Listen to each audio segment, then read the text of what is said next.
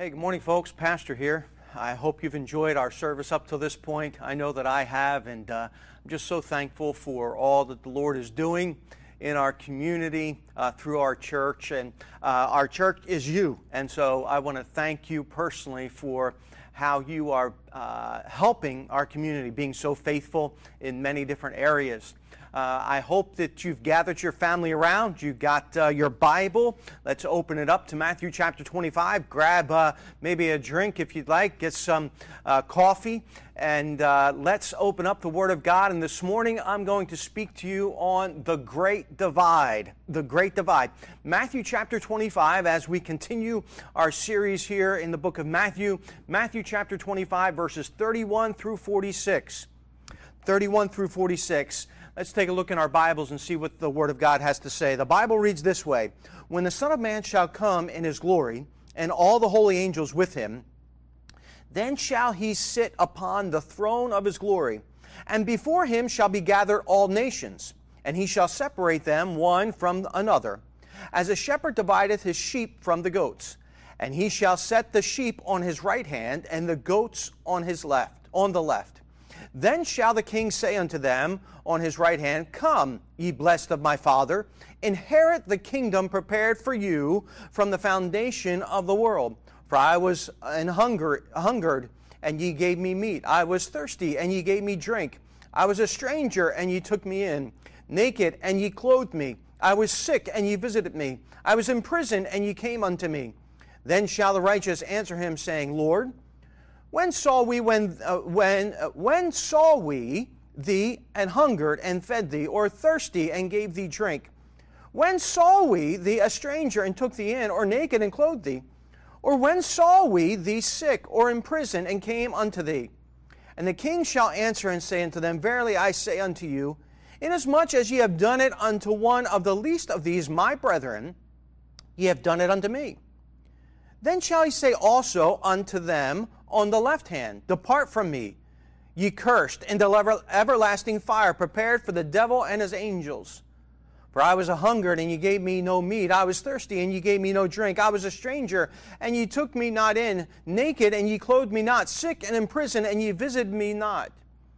Then shall they also answer Him, saying, Lord, when saw we thee and hungered, or athirst, or a stranger, or naked, or sick, or in prison, and did not minister unto thee? Then shall He answer them, saying, Verily I say unto you, inasmuch as ye did it not to one of the least of these, ye did it not to me. And these shall go away into everlasting punishment, but the righteous into eternal life." Let's pray. Father, I thank You for this time, and I thank You for the opportunity that we have to be able to look into Your Word. And Lord, I pray that You would help us to be able to follow You, to be able to be more like Christ, and be able to take these Bible principles that will conform us to Your image. I pray, Lord, that You would be with those who may not know You this morning. I ask, Lord, that You would use Your Word to be able to convict their hearts. I pray that You would draw them unto Yourself. And for the Christian, I pray that once again we would be more like Your dear Son, the Lord Jesus Christ. We thank You for Your goodness to us. We thank You for this opportunity that You've given to us through technology to be able to meet and share Your Word, the good news of Jesus Christ. We love You this morning. In Jesus' name, amen. Have you ever thought about the one thing that unites all people of all times? You know, there is one thing that unites all people of all times. And that is that we are all part of the human race. There are over 7 billion people in the world, and we are all united because we're humans. Though in one way we are all united, there are many things that separate us. Think about it. Education can separate us. Sometimes family structure can separate us. Finances can separate us. Skin color can separate us. Here's a big one. Political affiliation can separate us. And I'm not saying that these things should separate us. I'm just saying that they can, and in some instances, they do separate us. But there is one thing in this world that is able to separate or unite us, but it totally depends upon your decision. There's one thing that can separate or unite all of us, but that depends upon your personal decision. See, friend, your faith in Christ will separate you from others. And Christ is speaking about here in His second coming how He will separate some from others, because not everybody makes the right decision. I want you to take a look at how Christ will separate. The first thing here in this passage we find in verses 31 through 33. Christ will separate you according to your nature. The disciples of Christ had just asked Jesus a little while back here in the Scriptures, when will you return? And Jesus is letting them know about His second coming. He states here, when the Son of Man shall come in His glory. He says, I'm coming in my glory, I'm coming with my angels, and I'm coming to sit upon the throne of my glory, in verse 31. But I want to take a note of something. How do we know that this is actually Jesus? I want you to take a look in your Bibles to John chapter 5, if you would, in verse 22. John chapter 5 and verse 22. See, because we have to remember, He's sitting upon His throne in judgment. In John chapter 5 and verse 22, the Bible says, For the Father judgeth no man, but hath committed all judgment unto the Son. And so this second coming here, there's this judgment, and Jesus is sitting on His throne to judge. Jesus here is in the position as the universal judge over all the nations. And though Jesus has gathered all the nations to be judged, He's not going to judge them corporately.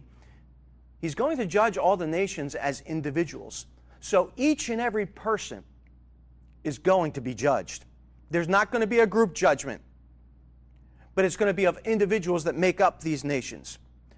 I want to make sure that you understand, those of you who know the Scriptures maybe a little bit better than others, and you're different people are growing in their knowledge because there's a walk that we're all going through, and we're moving in our journey with Christ. But I don't want you to confuse this judgment with the great white throne judgment that's revealed in Revelation chapter 20, verses 11 through 15, because the great white throne judgment takes place after the 1,000-year reign of Christ. This is before the 1,000-year reign of Christ. Okay, it's after the tribulation. Jesus comes back a second time. After this judgment is the 1,000-year reign of Christ, and then the great white throne judgment. So this judgment takes place before the kingdom is established on earth. Have you ever thought about our society? There have been many judgments. There's been many judgments that have been handed down. Some have been good, some have been not so good. We've heard about people who have been convicted of crimes that they did not commit. And then eventually, they've been overturned. And though they were handed down at one time and said, okay, you're going to be in jail for life, or whatever the case may be, somebody else has stepped in and said, wait a second, I'm going to overturn this. And that happens sometimes. And if somebody is innocent, we hope for justice to prevail. We do. But there have been some judgments that have been given that have stood the test of time, and rightfully so. But though in our society sometimes judgments gets overturned, this judgment that Jesus is giving, the separation of people by their nature that Jesus is handing down, it's unlike any other judgment, because this judgment is permanent. There's no overturning the judgment of Christ. He is the universal and final judge of all. And this judgment has to do with those who are right with God and those who are not right with God. And let me stress to you, friend, this judgment is irreversible. This judgment is eternal. You know, when I was thinking and studying this passage of Scripture, I thought about this. Say your employer came to you and said, I'm going to give you an evaluation in 2 months' time over all the work that you do in those 2 months. And what you do in those next 2 months will determine your salary for the next 3 years. There's not going to be any negotiating after it. Your increase will totally depend upon the quality of your work over that 2-month period. What do you think you would do? I know what I would do. I would do the best possible work I could. I'd make sure that, I'd follow all the procedures that the company has set forth. I would do everything that I could to be able to get the maximum increase that I could, because when the evaluation comes, I know there's not going to be any negotiation. What's handed down from the big boss man, it's going to stick. I would be on time.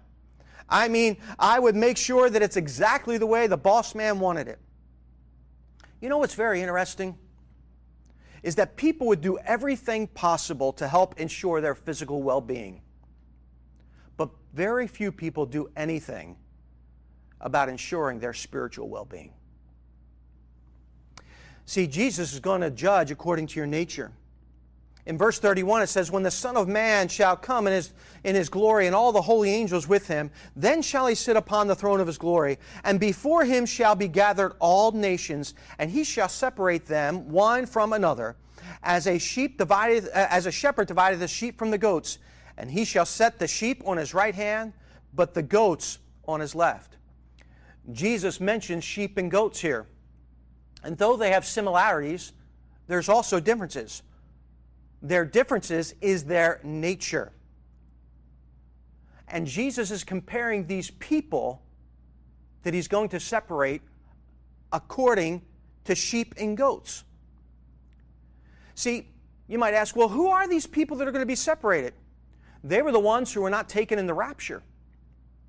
These are the unredeemed people who were left during the tribulation. In Revelation chapter 7, the Bible says that there will be 144,000 Jews that will preach the gospel. Not only will there be 144,000 Jews during the tribulation time that will preach the gospel, but in Revelation chapter 11, the Bible says that there will also be 2 witnesses that will proclaim the message of Christ. And during the tribulation, that 7-year period, after the rapture of the church, the 7-year period, there will be an innumerable amount of people that will be saved. You might be saying here this morning, hey, well, I'll wait until I know that the second coming of Christ is happening, and then I will get saved. My friend, it'll be too late then. See, Jesus has already spoken about those who wanted to go into the marriage celebration, but were not able because they were not prepared before the bridegroom came. See, the Bible says that today is the day of salvation. You're not going to toy around with God. You're not going to play around with God. God has set an agenda. And you're given the opportunity right now to become, if you will, a sheep. The principle is that there is a distinctive nature of those who believe in Christ as their personal Savior, which separates you from others who don't believe in Christ. There is a distinct nature for those who believe in Christ that separates you and I from those who do not believe in Christ. See, your faith in Christ is a distinction that shows that you're separate from others. But number 2, not only will Christ separate you according to your nature, but Christ will separate you according to your service. And we see this in verses 34 through 46. Just like a shepherd will separate the sheep from the goats, Jesus at his second coming will separate believers from unbelievers. Now, I want you to understand something. Jesus is not teaching salvation by works. You say, how do you know that, Pastor? Because look at verse 34. Then shall the king say unto them on my right hand, come, ye blessed of my Father. Come, ye blessed of my Father. This is the emphasis of the source of their salvation. He's saying, you're entering the kingdom because you've been blessed of the Father. You say, well, Pastor, I want that blessing. I want God to bless me. How does that blessing come about? The Bible says, for whosoever shall call upon the name of the Lord shall be saved. This blessing is available to all, but you have to accept the blessing.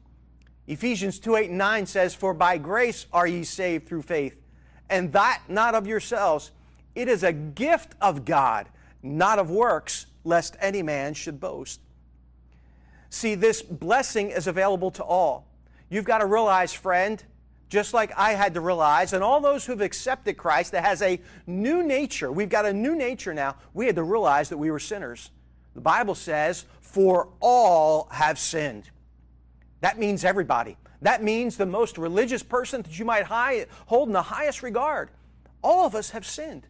And we've all come short of God's glory. We've all missed the mark. We can't get into heaven by our own goodness, by our own righteousness. The Bible plainly teaches us that. And by the way, how much good is good enough? And who sets the standard for good? See, Jesus set the standard for good. And you know what he said, what would be good enough? That if you keep the whole law perfectly. And nobody's able to do that. The Bible says if we've offended at one point, we're guilty of all. So if you've ever lied or thought a mean thought towards somebody or had wrong motives or, maybe been a little bit shady, you've broken the whole law. See, we know that this blessing, that these people are not getting in by their works because they've been blessed by the Father.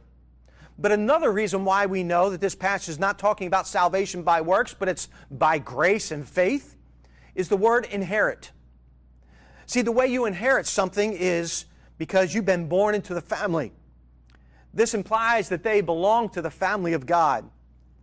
Then Jesus goes on to state about their service who are truly born into the family and who are not. Take a look at verses 35 and 36.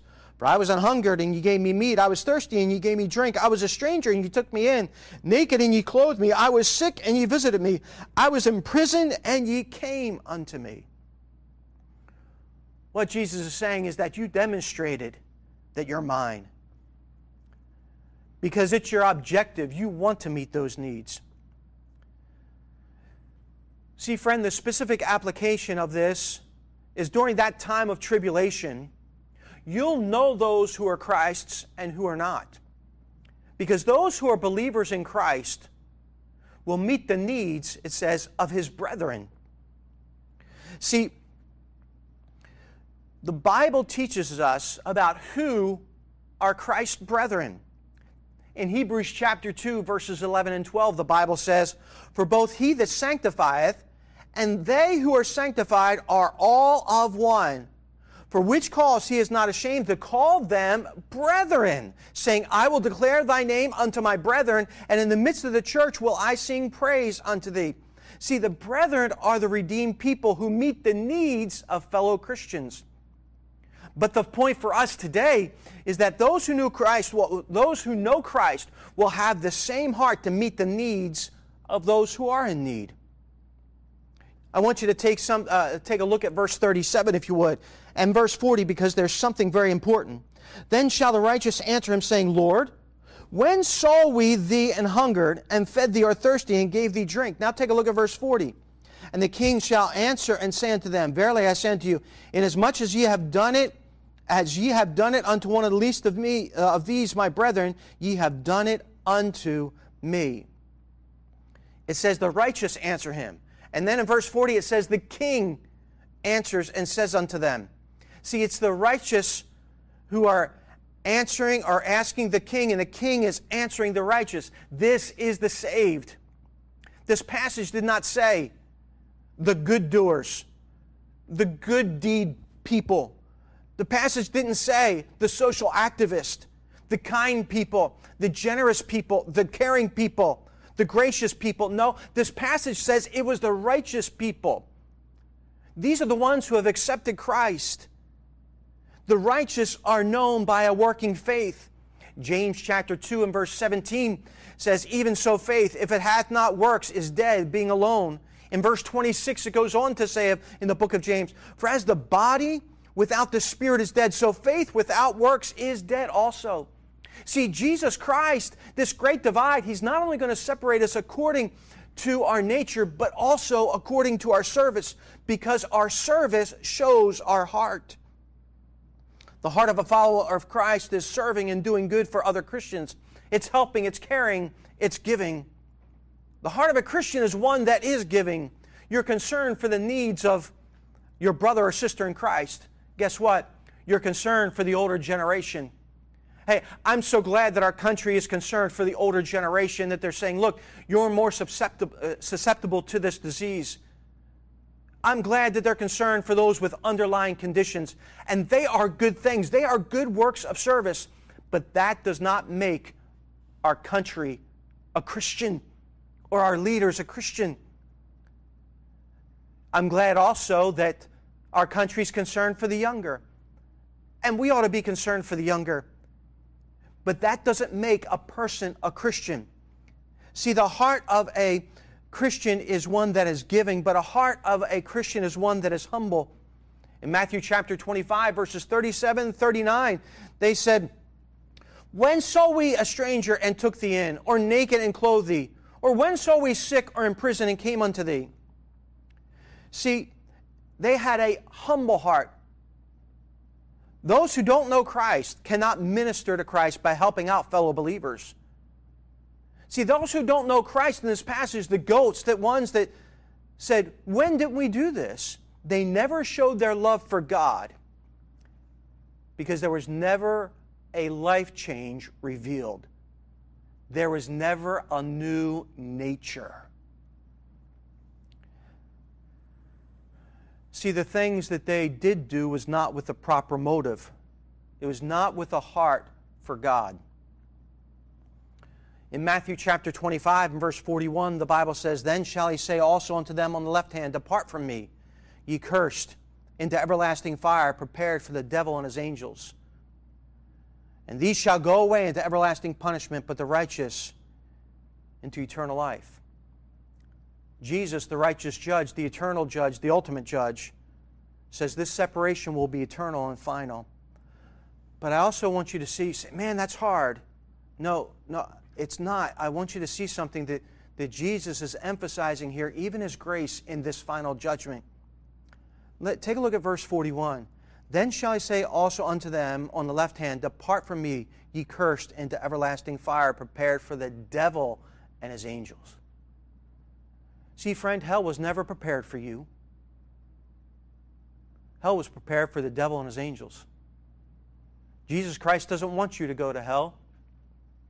He wants you to have a new nature. He wants you to know Him as your personal Savior. Just like you, that employee, would prepare for your financial future the best way that you could with that illustration I gave a few minutes ago, will you prepare for your eternal future? Will you ask Christ to forgive you of your sins and to come into your heart and to put your faith in Him? See, friends, though faith in Christ has the potential to separate you from others, faith in Christ can also unite you with others. Because faith in Christ is for all. See, we're not only created to be united to all other people through the human race. We were created to be united through faith in Christ. See, our unity in being humans will end one day. We are no longer, in some sense, united with the human race when we die.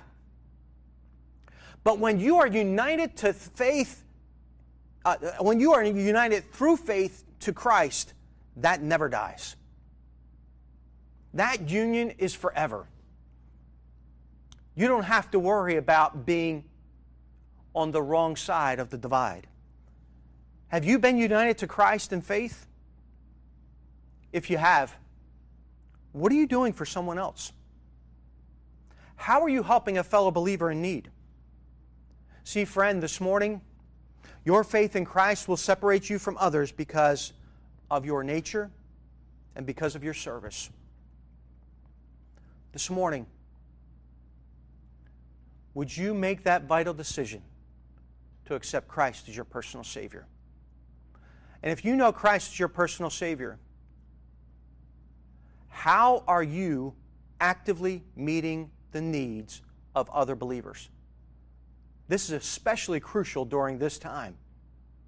You can be showing your nature through your service. Let's pray. Father, we thank you for the opportunity that we have had to be able to look into your word this morning. And I pray, Father, for those who do not know you, that they would come to know you. Lord, I ask that you would touch their hearts this morning. I pray, Lord, that you would help them to relinquish their self-sufficiency, their self-righteousness. They would humble themselves before you and trust you as their personal Savior.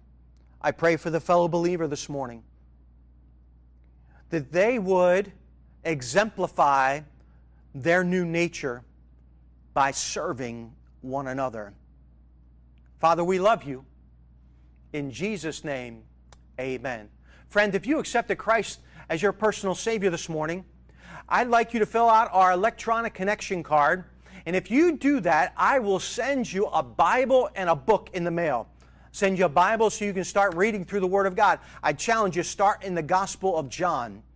And then we'll send you a book just to be able to help you on your spiritual journey. I pray that this has been an encouragement and a help to you today.